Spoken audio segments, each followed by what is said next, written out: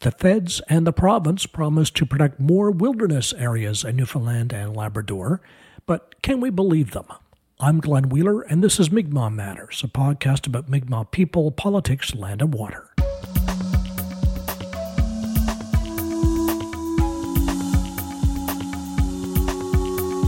This is episode 220, made possible with listener support. Become a patron at patreon.com/Mi'kmaq Matters.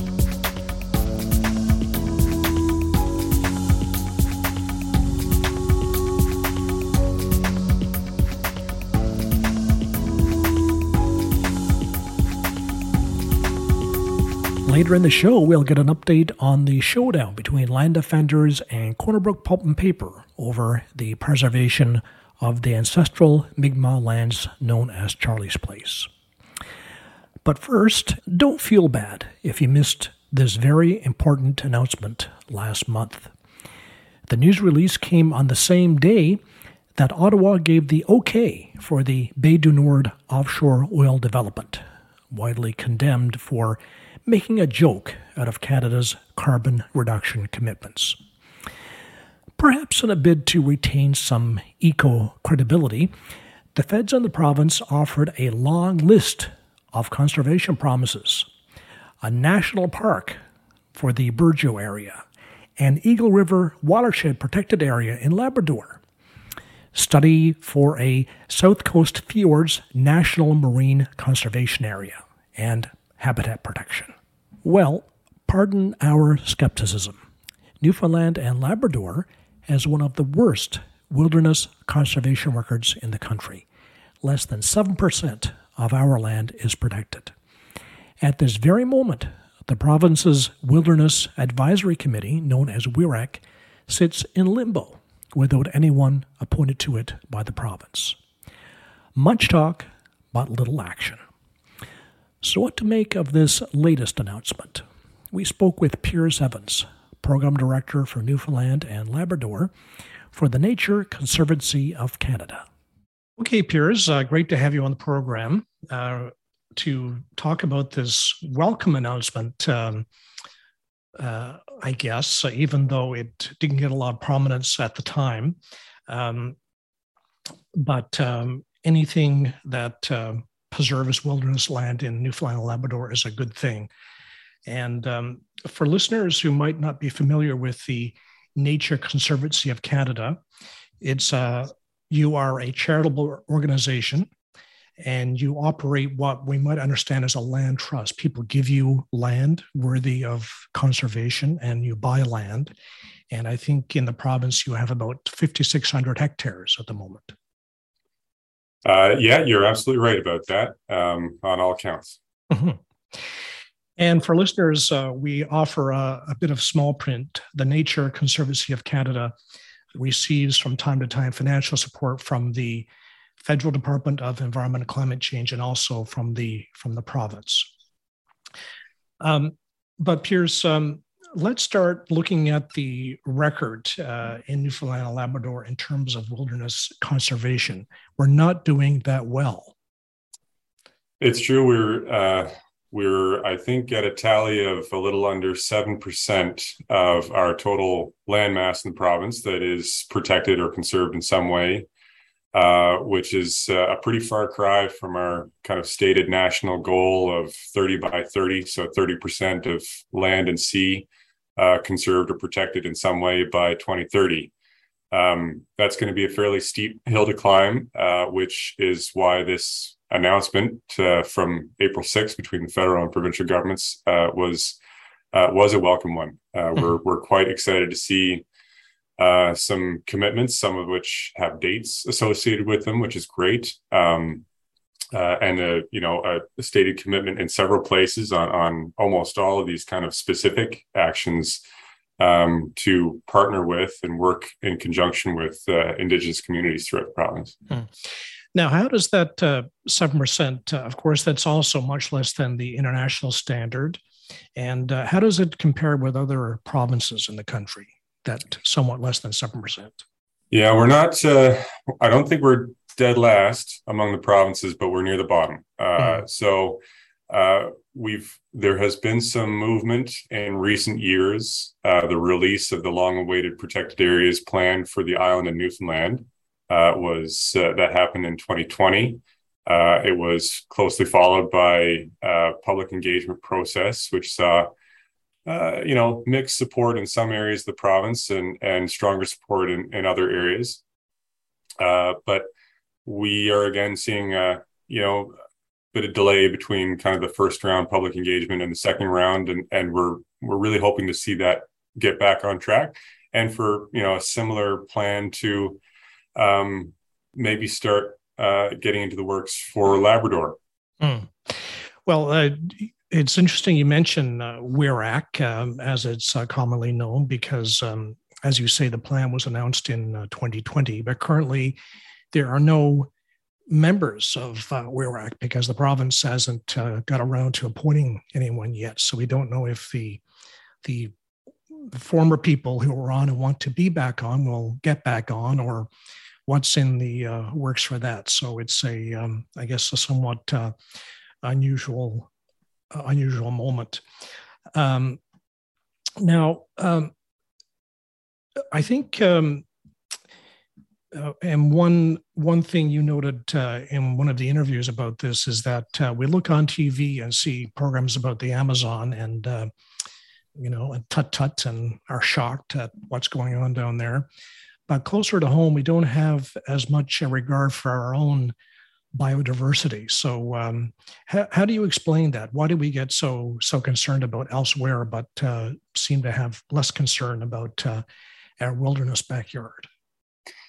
Yeah, well, there's no doubt that, the biodiversity of the Amazon rainforest or, some of the tropical belt equatorial regions of the world are unparalleled. The species diversity is just incredible. But I would maybe counter the line of thinking that biodiversity is more valuable by just saying that biodiversity matters, no matter where it exists. And we have some very unique biodiversity right here in the province that we really do need to be aware of and cherish for what it is. We have species in this province that exist nowhere else in the world. There's ecosystems that are unique. They're maybe not as sexy, if I can use the word, as a tropical rainforest. When you're talking about ecosystems like the limestone barrens, they can maybe look to some to be a little bit bleak, but there are species like Longsbrea that exist there and nowhere else, and they in some ways maybe represent sort of the spirit of people in Newfoundland and Labrador. They cling to a very harsh place and they make it their home, and that's the only place where they exist. And maybe there's some commonalities that people in this province can find with species like Longsbrea, where we also occupy the same. Can we share that kind of harsh place in the North Atlantic? Yes. So I think there's biodiversity here that people, if they take a closer look at and take a moment to think about, would really find very valuable and very unique here. Yes. I think maybe one of the other factors is that a lot of these wilderness areas are, they're wetlands, what people years ago might have dismissed as being bog.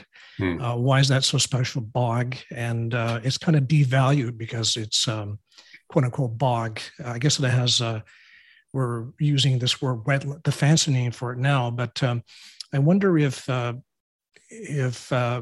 perhaps some of these areas are dismissed because of their limited commercial value and therefore aren't as considered as valuable generally.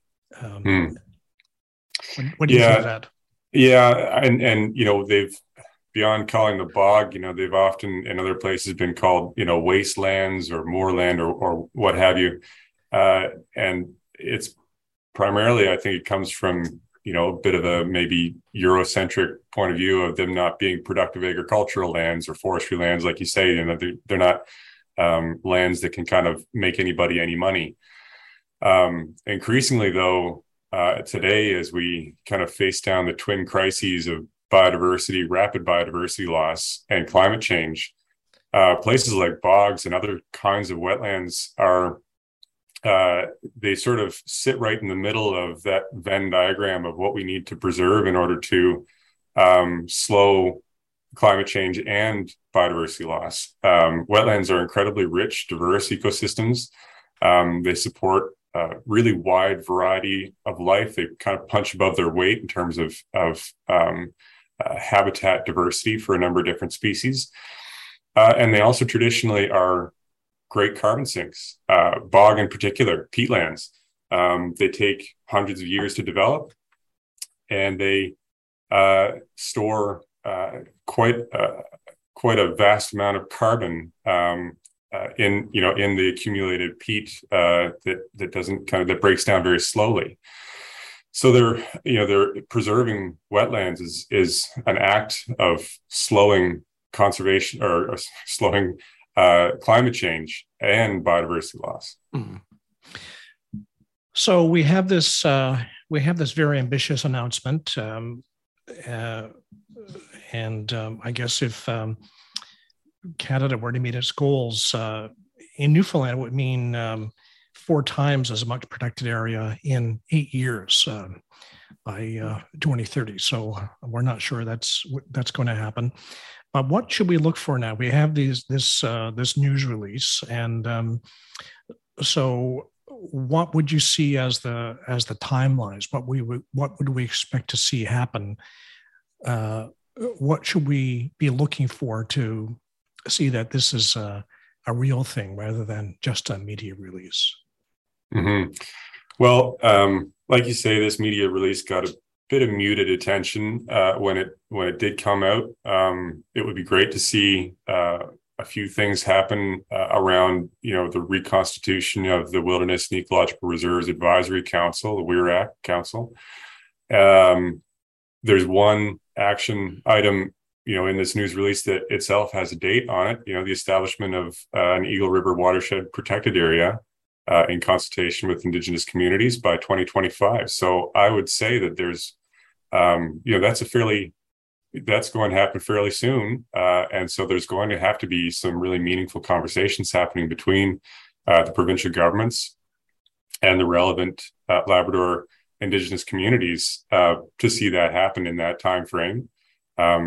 If the original news release is kind of any guide to go by back in 2010 when this Eagle River watershed protected area was originally proposed, that's going to be a 3,000 square kilometer protected area, which is, we live in a big province. It's still a big protected area, but we need to do more. So some of the other things are going to have to be agreements signed to negotiate these MOUs for new marine protected areas in Labrador and the south coast of the island. I think there's going to have to be some very big, very open, very transparent discussions happening about making these things happen sooner rather than later. So we're looking forward to kind of seeing this kind of get a little bit more daylight on it. Well, and what about development activities in these areas? Does anything happen to freeze activity of that sort while these things are being worked out? Because we know that in Newfoundland, on the island in particular, right now, there's a lot of mining activity. There's a wind farm development being talked about for the south coast. So are all those things frozen while these things are worked out, or what is the interplay between proposed commercial activities and this preservation? Yeah, so for the marine protected areas, I mean, that's federal jurisdiction. So that would be up to the federal government to, if they're looking at certain areas and if there's sort of a interim reserve established in a marine area, then that would mean that any existing other interests, private interests, would have to be dealt with in some way. NCC has participated in assisting to establish marine protected areas in the north of the country by purchasing out subsea drilling rights from Shell in the Arctic Ocean to help protect. I can't remember the area now, but it was a huge area of the marine environment in the Arctic Cordillera. There's a few protected areas or preliminary protected areas on the island is associated with that Natural Area Systems Plan, the Protected Areas Plan for Newfoundland. And when we have those sort of interim reserves, that exists on the provincial Crown land mapping. Any kind of proposed commercial activities in those areas is run past the provincial wildlife department, natural areas departments or divisions, and a number of other sort of provincial government departments, and often any kind of proposed development in those interim reserves is quite restricted, as those areas are on their way to receiving full protected status. So I would say that to establish new, particularly terrestrial protected areas, there needs to be some action happening on that soon, because as you're right that the mining activity, the mineral claim map of the island is getting fairly busy. Mm-hmm. Otherwise, the provincial government might be, if there's delay, they might be setting themselves up for having to compensate people who have invested in making a mineral claim or purchasing timber harvesting rights or Crown land applications or what have you. So there are a number of there's a variety of land use interests that need to be kind of dealt with when those particularly terrestrial protected areas are created, and often enough whenever marine protected areas are created as well. So time is of the essence in more ways than one, just in terms of climate change, but the commercial angle also. Great, Piers. Well, thanks very much for talking with us about this, and we'll keep our eyes peeled about what happens next. Well, so will we, and thanks very much for having me. We were speaking with Piers Evans, Program Director for Newfoundland and Labrador for the Nature Conservancy of Canada. While the feds and the province are promising big things regarding land and marine conservation, we're right in the middle of a battle to save a very important bit of land in central Newfoundland. Charlie's Place, an area occupied by Mi'kmaq people for hundreds of years and the location of burial grounds. Corner Brook Pulp and Paper wants to log the area, sparking an outcry from a coalition of Mi'kmaq bands, town councils, and environmentalists. And land defenders have applied for their own Mi'kmaq-led conservation area under a program called Indigenous Protected and Conserved Areas, or IPCAs. We get the latest from land defender Justin Hodge. So, Justin, you were scheduled to have a meeting this past week with Corner Brook Pulp and Paper, and then the night before, the meeting was canceled by Corner Brook Pulp and Paper. So, can you give us an update on what you figured out since where things stand? Yes, Glenn. We had a meeting planned for that was a short-term. Finally got everybody together. Now it was going to be we're going to have the deputy minister there, Chief Mitchell, Calvin Francis, two members from Corner Brook Pulp and Paper, and myself, of course, on via Zoom meeting. So that was going to be scheduled for Friday at 2, I think it was. Anyway, we got a cancellation less than 24 hours, which is typical style, but from Corner Brook Pulp and Paper. But we never really got any hard feedback of why of the cancellation. So upon the information, then I contacted Joanne Sweeney. Now she's the assistant deputy minister with environment and climate change. So, she informed me that, which we did expect, that Corner Brook went ahead and submitted their stakeholder engagement report, which was clearly not supposed to be done until we were finished the negotiation process, right?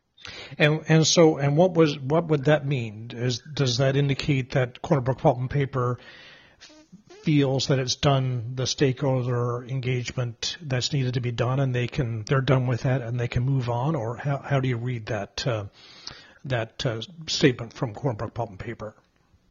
Yes, exactly, Glenn. Well, what this is actually the second time they tried this, because I think it was after our second meeting. Now, I guess they felt that they weren't getting nowhere with us because we wanted to get up and get heard.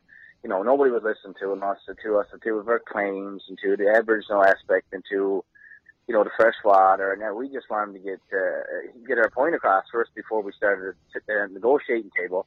So, of course, now they submitted one behind our back. Well, wasn't behind our back until we found out about it. I guess it was. But anyway, that one was denied because government felt that it wasn't soon enough, or it was too soon, you know, because we were just at the beginning of this process. So I'm not sure now how this one is going to be viewed. It's still being reviewed. So we got a few tricks up our sleeves yet with this latest news now with the Forest Stewardship Council and Principles 3 and 9 and stuff. So we're just sitting back now, waiting until Monday or Tuesday, I guess, to see what rolls out for us next. And did Joanne Sweeney say that the province would approve the stakeholder engagement report that Corner Brook Pulp and Paper put in? Because I guess the province would have to give it the thumbs up. The province would have to say whether it was adequate or not, the stakeholder engagement. Yes, now she did. No indication. I guess it hasn't been reviewed. Now, there is another meeting in the works. I was out there it was yesterday, out to see our MHA, Mr. Haggie, Dr. Haggie, and actually I got to see his secretary, and we're working with a meeting now with him, and he's trying on our behalf to get the minister to sit down with us as well to review these maps, because Glenn, we've been more than reasonable with this process, like I mentioned before to you, respectable and peaceful, and you know, we've sat down and we've given up 54 kilometers of Charlie's Place, which is almost half of the entire area.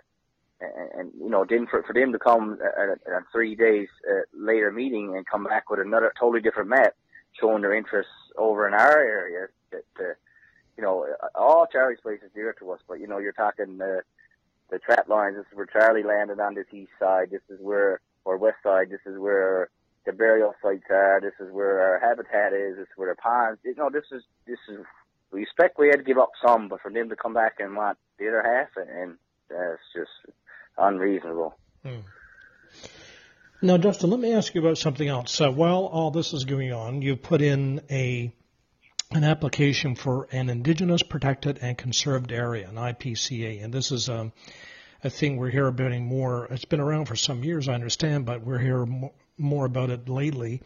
And this is where Indigenous governments themselves can make arrangements to have areas protected. Not only the province or the provincial government, but Indigenous bands, First Nations themselves can get their own protected areas. So you've put in an application for an IPCA for Charlie's Place through the Gander Bay First Nation and Glenwood First Nation. So tell us where that's at and how you're thinking that will unfold in terms of timelines, etc.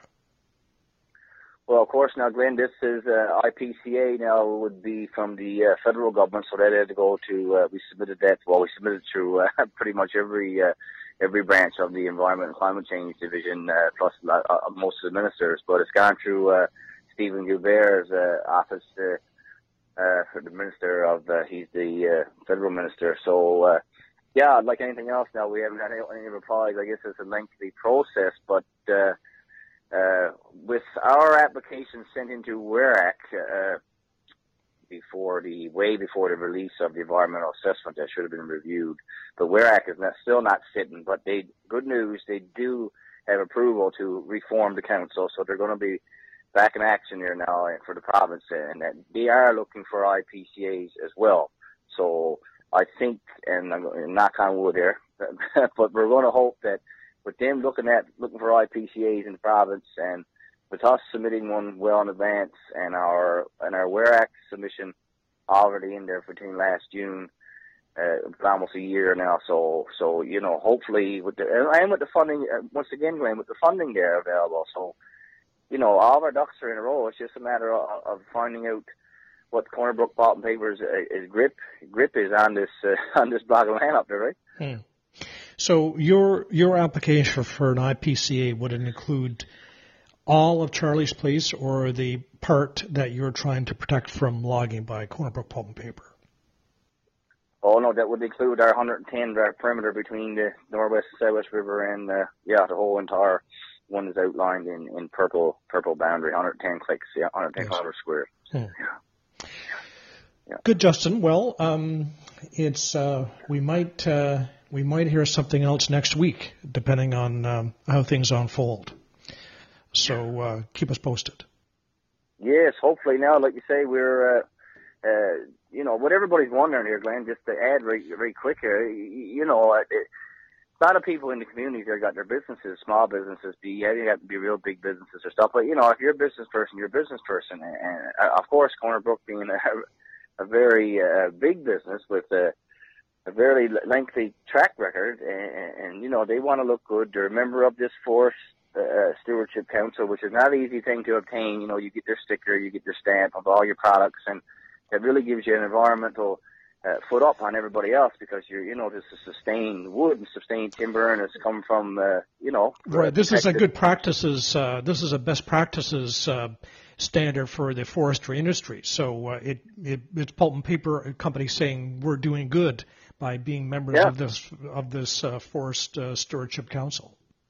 Yeah, and like you say, and to blankly ignore these principles, I'm not going to go into it, but there's 13 or so principles, and principle 3, I'll tell you, this all would do with Aboriginal, and there's a free, prior, and informed consent, FPIC, and all this stuff got to be done. Even if there's not only if there's a footprint in there of cultural significance or anything, but especially with 200 years, Glenn, and with all of our proof and stuff, and the environmental the catastrophe going on in there, and the burial sites. But my question is, and what everybody else's question is to Corner Brook Pulp and Paper, is with their stakeholder, with their shareholders, and their obviously their customers overseas. Once they find out where this paper is coming from, who's going to want to buy a piece of or newsprint, Glenn, that's stained with the blood or tears or of Aboriginal people with occupation there, and still to this day, and it's income for the people. How much is that paper worth? It's just crazy to think about it. Land defender Justin Hodge, and that interview took place on Saturday, May 28th.